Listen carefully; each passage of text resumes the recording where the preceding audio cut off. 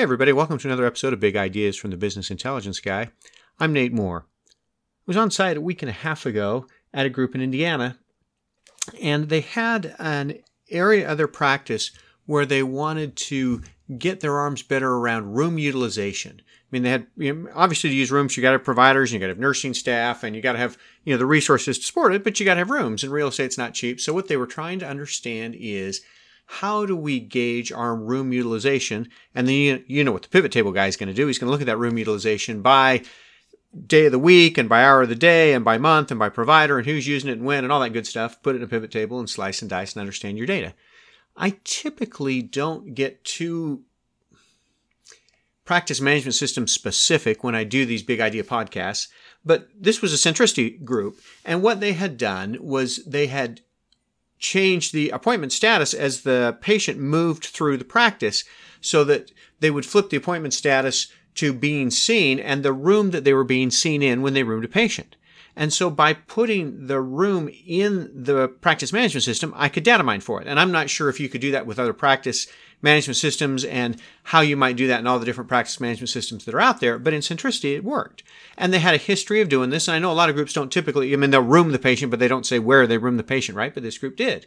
And so by putting the room number in the practice management system, we were able to data mine for it. And sure enough, one of their major providers, typically is at another site on Fridays, and there has a lot more room utilization then, and they could see Tuesdays and Thursdays were better than Mondays and Wednesdays, and you could look at it by week of the month or by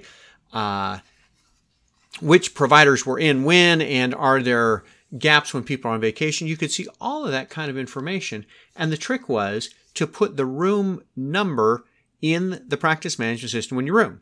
And if you're familiar with Centricity, the activity log has that kind of stuff when you move appointment status. The point of this Big Ideas podcast is to say, what else can you put in your practice management system that can make managing your practice easier?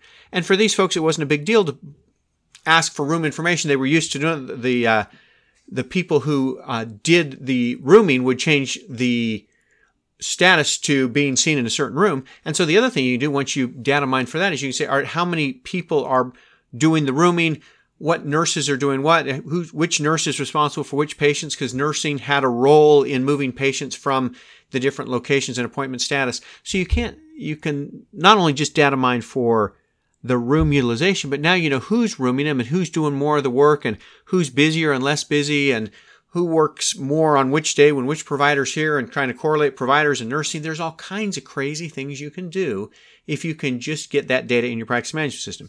In Centricity, it's appointment status. In other practice management systems, you might play with, where am I rooming the patient, to get a room number and who's rooming them by provider, by location, by day of the week, by all kinds of things, and better leverage the amount of accessibility in your practice. Really, for this group, it was a patient access issue. We want to see more patients. We think we've got the capacity in terms of nursing. We think we've got the capacity in terms of providers. Where's our capacity in terms of rooms so we don't have to, add more real estate? Think about how that might help you in your practice. I hope these Big Ideas podcasts are helpful for you. Thanks for joining me today.